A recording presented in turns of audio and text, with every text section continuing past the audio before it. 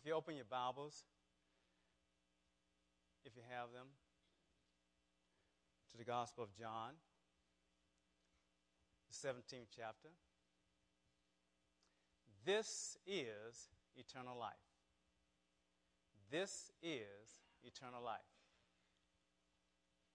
That's the title of the message today. This is eternal life. Let's start in verse 1. Jesus spoke these things and lifting up his eyes to heaven, he said, Father, the hour has come. Glorify your Son, that the Son may glorify you. Even as you gave him authority over all flesh, that to all whom you have given him, he may give eternal life. This is eternal life, it says in verse 3. That they may know you. That they may know you. The only true God. And Jesus Christ whom you have sent. Let's stop here just a little bit. When he says this is eternal life, this is the eternal life that I've been telling you about. This is living eternally, that you may know the Father. What does it mean? What does it mean to know the Father? To know him. To know him. Does it mean that I have an acquaintance with him? What does it mean?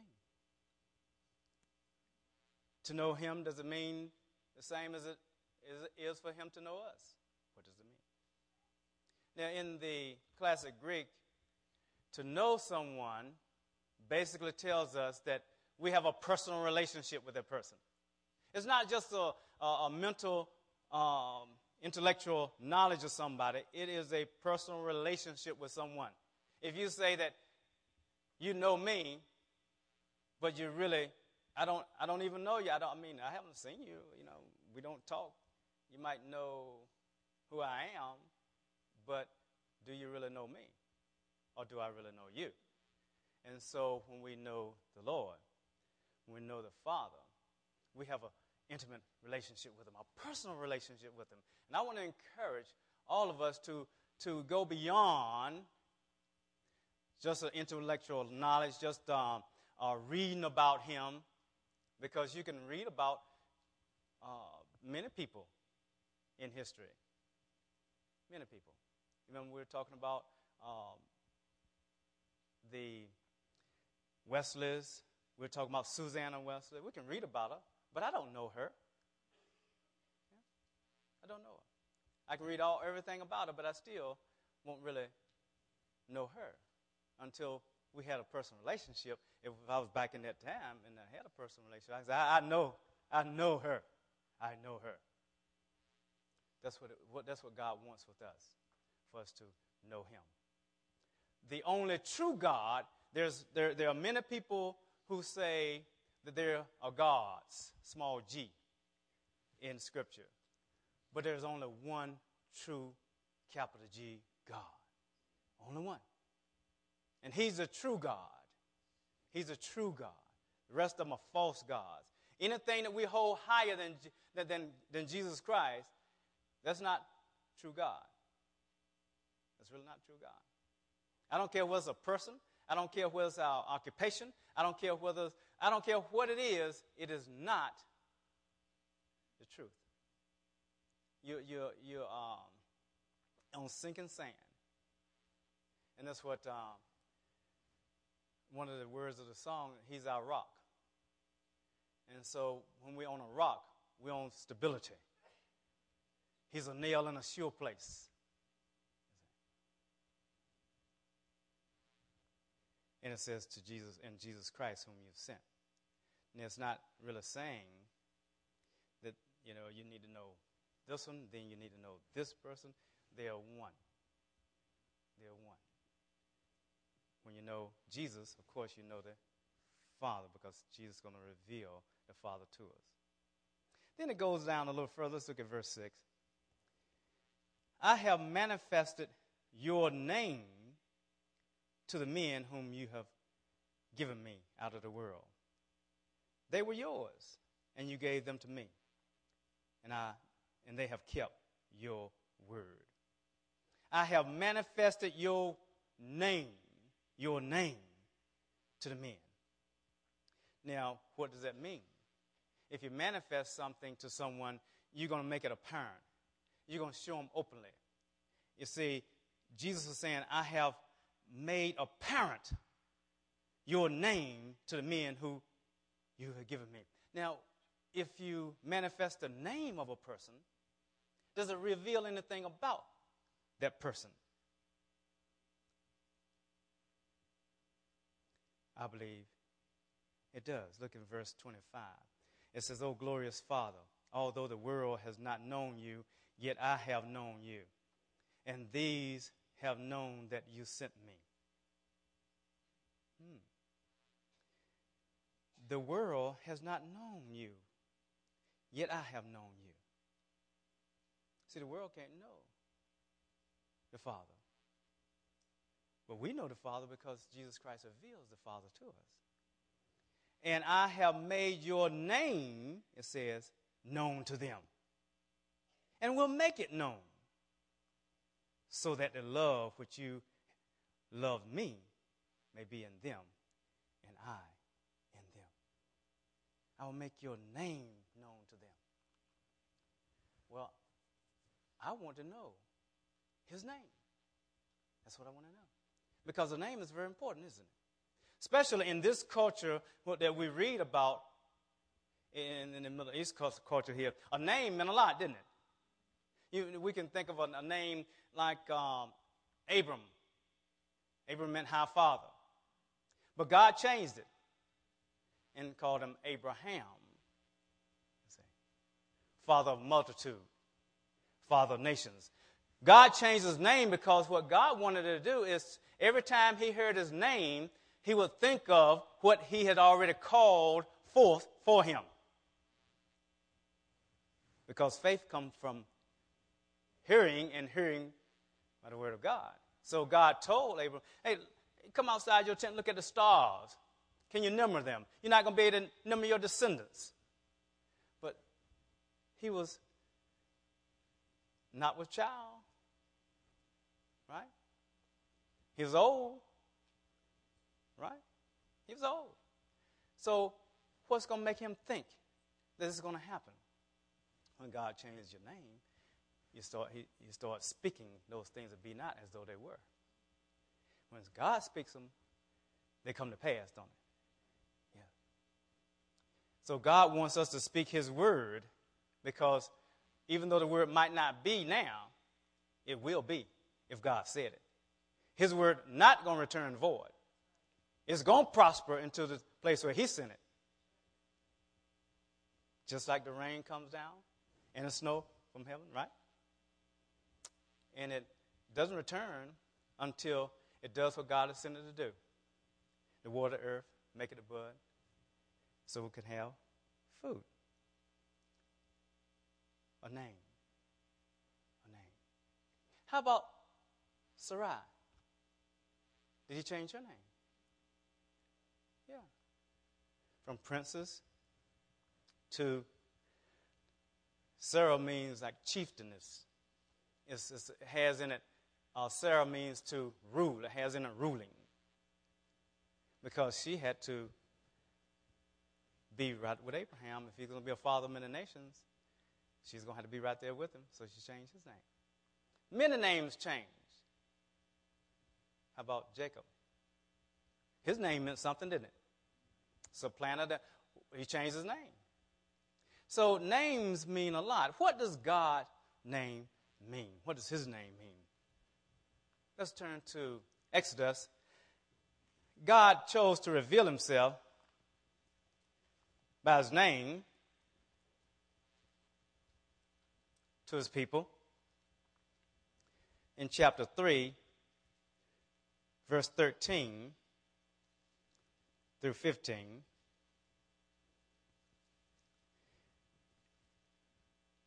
Moses had gone up to the mountain and he saw the the bush, of course, burning. And he had started talking to God. And now this is a dialogue that says, then Moses said to God, behold, I am going to the sons of Israel, and I shall say to them, the God of your fathers have sent me. Now, he has a question. Now, they may say to me, what is his name? What am I going to say to them? What am I going to say? They asked me that question. God said to Moses, I am who I am. And he said, thus you shall say to the sons of Israel, I am has sent me to you. Whoa. I am. He didn't say I was, did he? He didn't say I will be. He said I am. I am. What do you have need of? He is I am. It talks about eternity, doesn't it? I am. Because I am is a present tense. That means that he doesn't have a beginning if it's I am. He doesn't have an end if it's I am. He's just eternal. Doesn't have a beginning, doesn't have an end. I am. Also, he speaks of provision for whatever the people need. I am. I am. Whatever the people need to be done,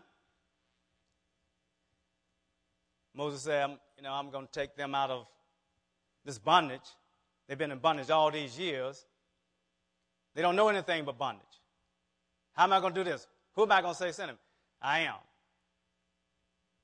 You going to do this thing? You can overpower Pharaoh? I am. Wow. Now, we use that sometime, that word, I am who I am. Someone said, well, who are you? Who do you think you are? I am who I am. But we have to put something on it. God didn't put anything on it. We have to put on it, by the grace of God, I am who I am. I can't be anybody else. You might want me to be somebody else, but I can't be anybody else. I may want you to be somebody else, but you can't be anybody else. You are who you are. But it's by the grace of God. We are where we are by the grace of God. Is that correct? We are upright and above ground because of the grace of God. We are, because of the grace of God. But he can say, I am who I am, and he doesn't have to put nothing on it. He doesn't have to put by the grace of nobody. All he has to say, I am who I am. That's encouraging, isn't it?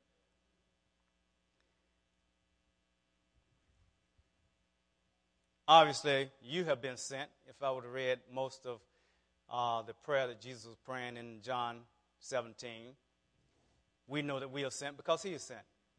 We've been commissioned because he's been commissioned. He said, as I've been sent in the world, so I send them into the world. Well, who sent you into the world? By what authority are you going to speak upon and about this person? How are you going to witness for him? How are you going to tell people about him? Who gave you authority to start speaking about Jesus Christ? Who sent you? That's what Moses asked. He said, well, who am I going to say sent me? I am sent me. Wow. That's cool. We don't say that, though, do we? We just say, Jesus sent me to. I believe that Jesus sent me to tell you this right here or whatever, Tell them sometime, I am sent me to talk to you. I am. Who is that? Ha ha, wow. That would be good. That would be really good.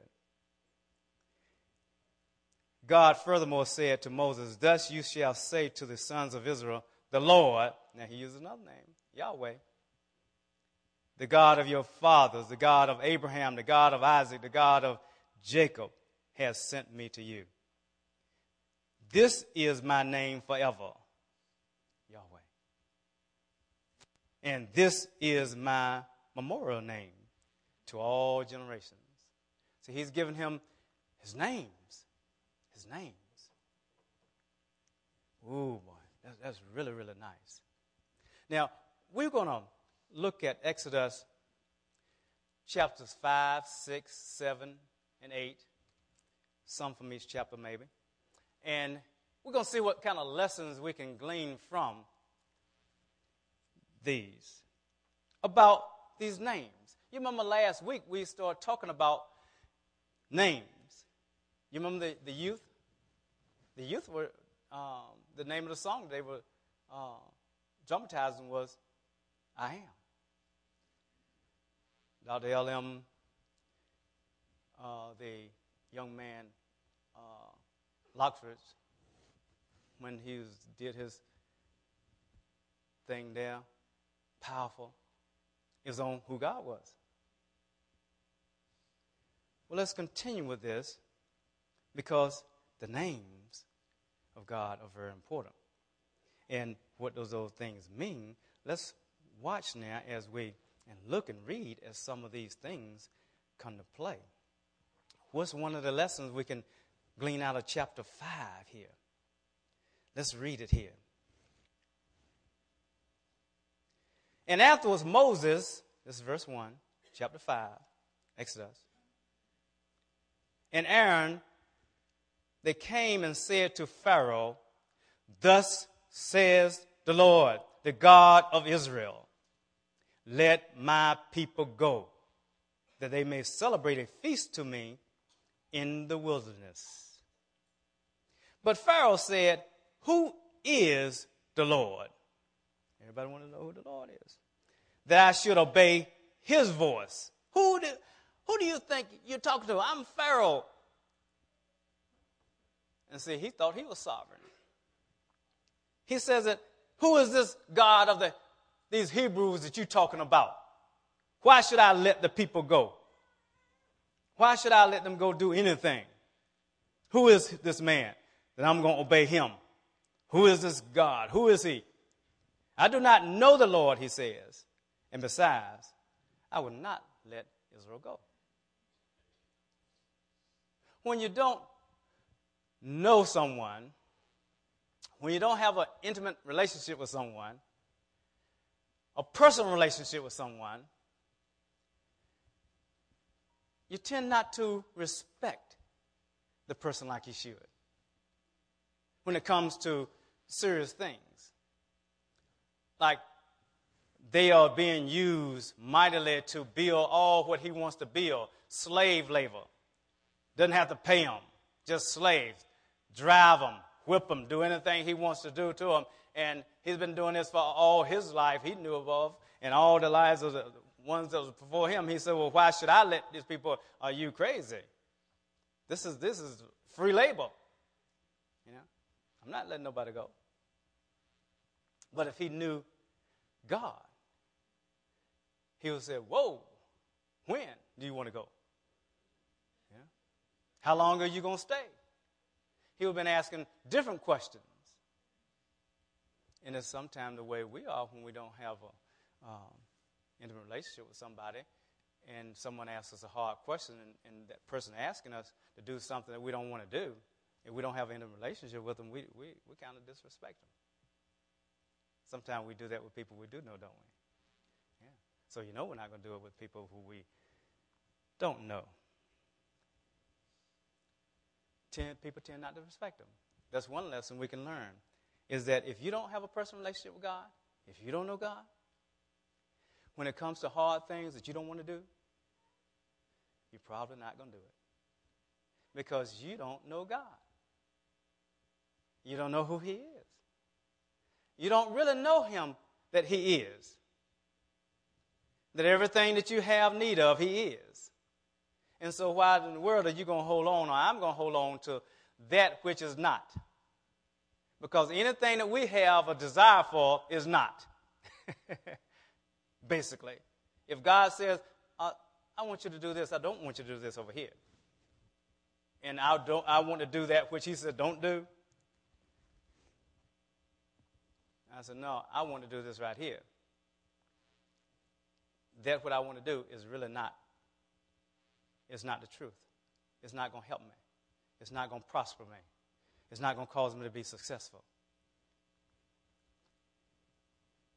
So I want to know really who he is, so that when it comes at hard times, then I'm going to yield to him.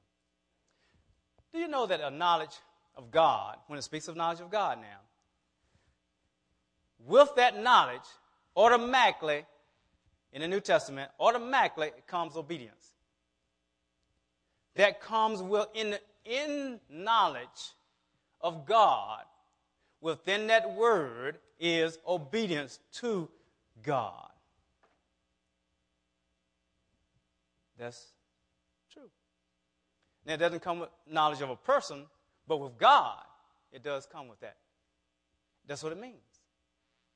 You have a personal relationship with a person to such a degree that you know who they are, and it leads right into obedience to that person, because that person is God. He's our creator, because we know him. We know his name. What is his name? He's God, the creator. Elohim, that's what he is. See? Another lesson we can learn is that you probably don't want to know this lesson. But this lesson is that when God is going to bless you tremendously, and we can all raise our hand, you probably wouldn't now, because you know something's going to come with that. If I say, how many of you want to be blessed? All of us want to raise our hands, say, okay? But you know that I'm getting ready to teach you something that you say, I'm not going to raise my hand. Say, I'm not going to raise my hand. Let's read it. And then I'm going to tell you what it is. So, in verse 6, the same day, Pharaoh commanded the taskmasters over the people and their foremen, saying, you are no longer to give the people straw to make bricks, as previously. Let them go and gather straw for themselves. But the quota of bricks which they were making previously, you shall impose on them. You are not to reduce any of it, because they are lazy. Therefore they cry out, let us go and sacrifice to our God. Let the labor be heavier on the men, and let them work at it, that they may pay no attention to false words.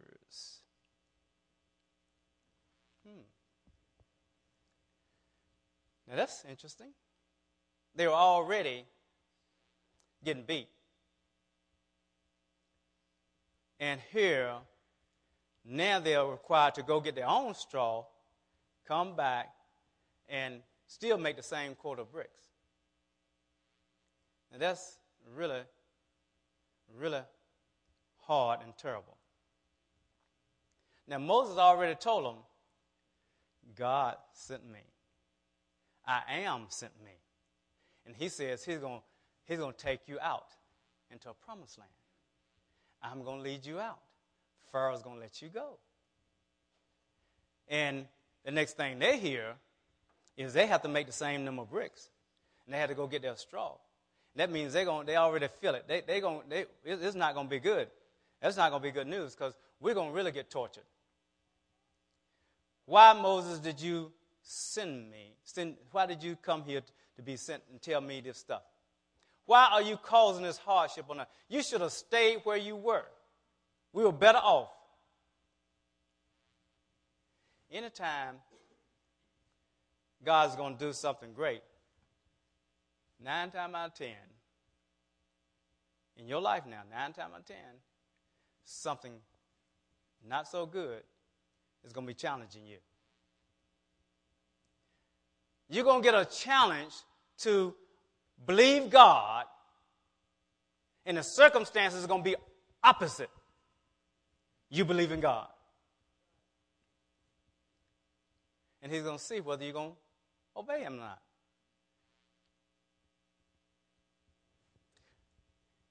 Anytime you're doing what God has called you to do, you're not going out stealing and robbing people and killing people. You're not doing all that crazy stuff. You're trying the best you can serve God. And something terrible happens to you. I mean, this is not too good. You believe in God. You're doing what Elder Sam said. You just believe in God, and you just believing that this thing will come to you. Reading the scripture, because faith comes by hearing, and hearing by the word of God. You got your scripture quotation cards, and all of a sudden, everything that you've been saying, the opposite come to pass. You might as well start shouting for joy. You might as well. The scripture was called another something. It would say, like in James, count it all joy when you fall into various trials, because the trying of your faith works perseverance. That's right. Patience, that means perseverance. Right? That's what the word says now. But what I'm trying to tell you is that when these circumstances come that's opposite what you're believing for, it's okay. It's just trying your faith. You're trusting God. That's all it's doing. Are you going to stay with what you are saying? Or are you going to change your confession? Man, when it rains, it pours. Yeah? I know I shouldn't have come to that church, discipleship church. I was doing much better when I wasn't even going to church. Now that I'm being discipled and trying to follow the Lord, all flames break loose. Isn't that what happened to the Hebrews? Isn't that what's happening here in Israel? But see, we know that the end of the story, they don't. We know that God did take them out. We know that God had a purpose for what he was doing though. They didn't know that.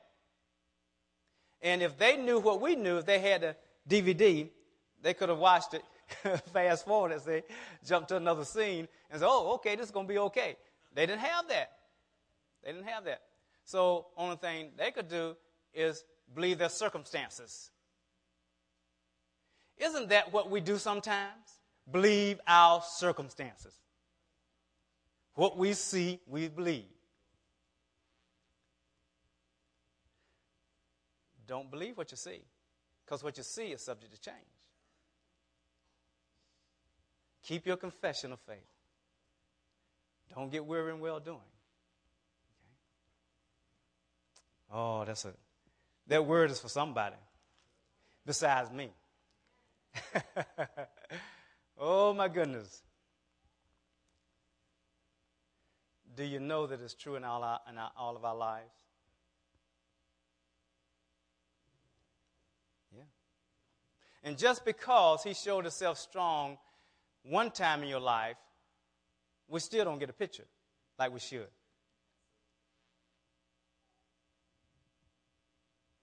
He's built a track record in all of our lives of success. He's never failed. But sometimes we forget those things because those things were smaller things. Smaller things. How is he going to do this?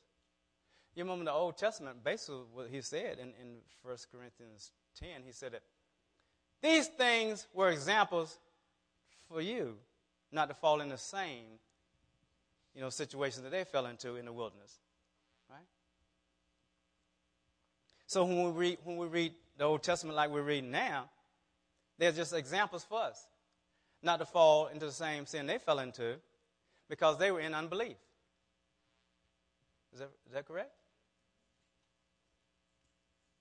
Yeah. Whoa, boy. Let's go to another one. Moses needed to be reminded of God's names. We need to be reminded of God's names. When these situations come, and believe me, they'll here in some of our lives now. They're here. Situations are here in some of our lives. You just don't know it. But they're here because it seems normal to you. It's not normal Christianity. It's not normal Christianity for God's people to fail. Do you hear what I'm saying now? As finality. Okay? Though we fall, we're not going to stay down, are we? He's going to lift us up, isn't he? Every time. We've been there. Falling is not failure. Okay? And as some people say, failure is not final. See, I don't even believe that I'm going to fail, period. Now, am I going to make mistakes? Absolutely. Am I going to have setbacks? Absolutely. Am I going to go through trials? Absolutely. Am I going to go through various trials? Absolutely. Is it going to be tough on me? Absolutely. It's going to be things I don't want to happen? Absolutely. But it's not failure to me. It's not failure to me. Because I'm in Christ. You're in Christ. There is no failure in Christ. There's only victory. Only victory. Okay? So that's why we can rejoice when we have various trials. That's why they should rejoice. He told them the names. And listen to what he said in verse 1 of chapter 6. Then the Lord said to Moses, now you shall see what I will do to Pharaoh. Why did he have to say that? Did Moses know his names? See, let's go back up to verse 20 of chapter 5. It says, when they left Pharaoh's presence, they met Moses and Aaron, and as they were waiting for them, they said to them, may the Lord look upon you and judge you, for you have made us odious in Pharaoh's sight and in the sight of his servants, and to put the sword in their hand to kill us. Then Moses returned to the Lord and said, O Lord, why have you brought harm to this people? Why did you ever send me? Ever since I came to Pharaoh to speak in your name, he has done harm to this people, and you have not delivered your people at all. My goodness gracious, didn't he know his name? Didn't he know I am sent you, Moses? Didn't you know that? And Moses is a great man of God now. Does that happen to us sometimes?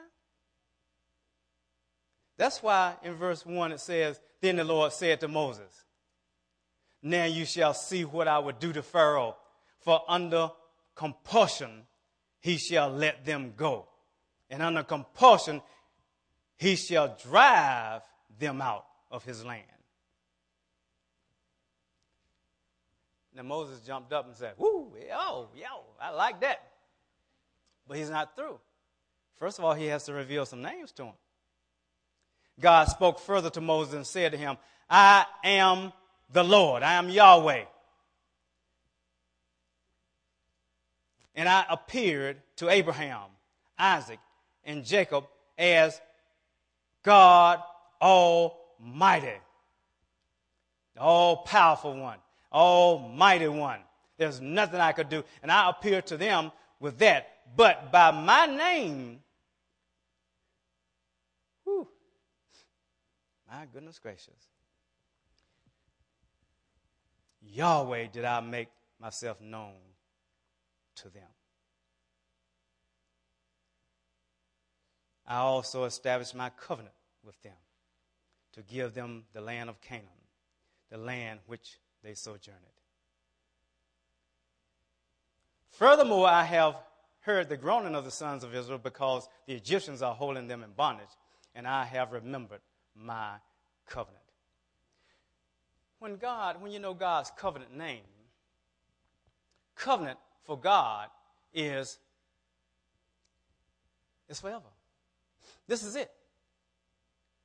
I don't care that you didn't believe me 10 times and I sent you into bondage. I don't care because everybody 20 years old and above died, is going to die. I don't care about it. You are my people, and therefore I'm going to bring you out. I don't care how many times I send you into bondage. I don't care what you do. I don't care, but see, you're going to pay for it now. You're going to pay for it. There are consequences. Do you understand that? There are consequences for disobedience, but I'm going to bring you out because I have a covenant with you. But he told Abraham that long time ago that people going into bondage, before they even went into bondage. He told them what's going to happen. He told them how he's going to bring them out, and they're going to be wealthy when they come out. They're going to spoil Egypt. They told them all that. See, this is way before that. So he should have already known that, because that's the word of God. We need to know that. We're in covenant with the great I am. And he's a covenant-keeping God. He's not like us, break covenants. He never breaks a covenant. Do you realize that the Jews are going to be saved? He's going to visit them. They're going to be drafted back in. Do you understand that? They're his. They're his. But praise God that their eyes were blinded for a time for us to come in. That's his mercy. So I feel so excited about the names of God. Names of God. And so he tells Moses here that you're going to see this.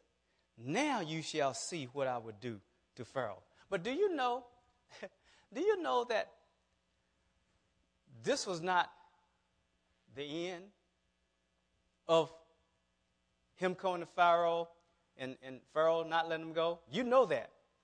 Moses jumped up and down. He said, whoopee, I'm glad it's over with, God. Thank you, Jesus. Whew, my goodness gracious, man. I tell you what, man, I'm glad you're going to show yourself strong now. So he go back to, hey, God said now you're going to see him work. And what he's going to do to Pharaoh. Come on.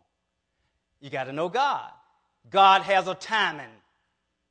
He has a timing. If he says you're coming out, you're coming out. When he says now might not be now. Do you understand? One day is like 1,000 to the Lord, 1,000 like one day. So you're coming out now. You're going to get through your situation, whatever it is. You're getting through that situation.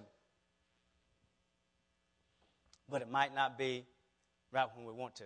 God is always on time, isn't he? He's never late, is he? Is that the case like it was with Moses and the children? This is just the beginning, isn't it? Some other stuff got to happen before those children come out, isn't it? Yeah, some other stuff got to happen. So what you're going through now, and we're going to close. We'll continue next week because I have some more names, good names for Mother's Day. Oh, this is going to be good. But this is what I want you to know. Whatever you're going through, am I talking on to myself? Okay, all right. Know that it's darkest before the dawn usually. I mean, when you're going through something, it seems like it stays night. But let me tell you, when night falls, every minute after then is getting lighter. Okay? I mean, it's and you got to know that. In your circumstance, in your situation, it's getting better. It's getting better. There's an end to this thing. And you may think, oh, this is never going to happen. I'm getting too old. God used Moses after 40 years in Egypt and he thought he was ready. After 40 years on the backside of the desert, then he started using them to what he called him for. You know all the stories. You can hear the great prophetic word, have the great visions, have the great dreams, like Joseph, and jump up and down. Oh, yes. Look at me and my sheaves. Look at your sheaves. You know? Did they come true? It came true. Those dreams came true. The vision that God has given you, the prophetic word that God has given you, it's going to come to pass. If God said it, it's going to come to pass. Believe me. It's just a matter of time. The time between the prophetic word or the vision that God gives you or the word he gives you, because he gave me a word from the word. And he gave me prophetic words too. Then, right here, that's where it happened, right there. But I'm just right here. One little step. I said, when, oh Lord? When is it going to come to pass? Have you ever said that before? I thought you said, Lord. But see, coming to pass is way over here. The distance between the two is preparation. Joseph had to be prepared to rule. Be prepared to show mercy to those who did him wrong. Do you understand? If it come to pass too fast, he would have annihilated his brothers. Yeah. He would have known God's names like I am. Going to take part, Jehovah Jireh. I'm your provider. Even if you are in jail, I am your provider. I'll make you rule in jail. Come on. I'm going to bring you out of that. It's just a matter of time. Oh, God. Stand to your feet.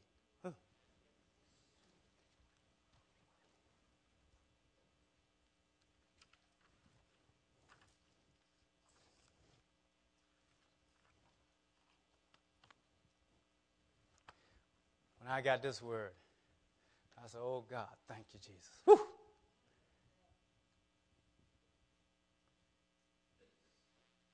All of us are going through some things. Going through some things. Oh, we can smile. We can say, okay, he must have some good stuff for me. Yeah. Wow. We can start being positive. We might as well start being positive.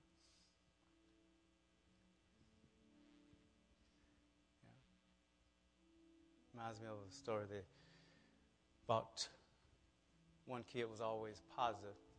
And they said, well, we're going to see whether he's going to be positive.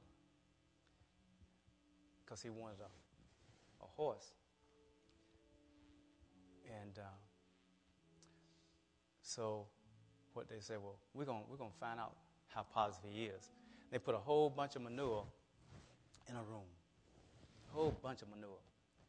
And put him in a room with a glass window, and they closed him up in the room and looked in the window to see how he would respond, because he wanted a horse. He thought he was going in the room to see his horse.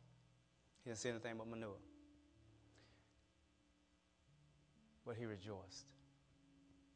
He started, the whole pile, big pile. He started just moving all that manure around, just moving around, just jumping up in joy. Woo, yay! And they said, what is wrong with this boy? We knew he was positive, but nobody can be positive like that. And then they brought him out. They said, why were you doing that?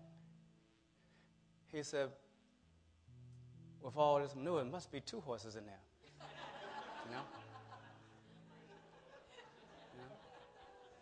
We can think positive, can't we, about our circumstance. You see, the bigger the manure in your life, in your circumstances, you know that God has something good for you. Okay? He has something good for you. Okay? Praise God.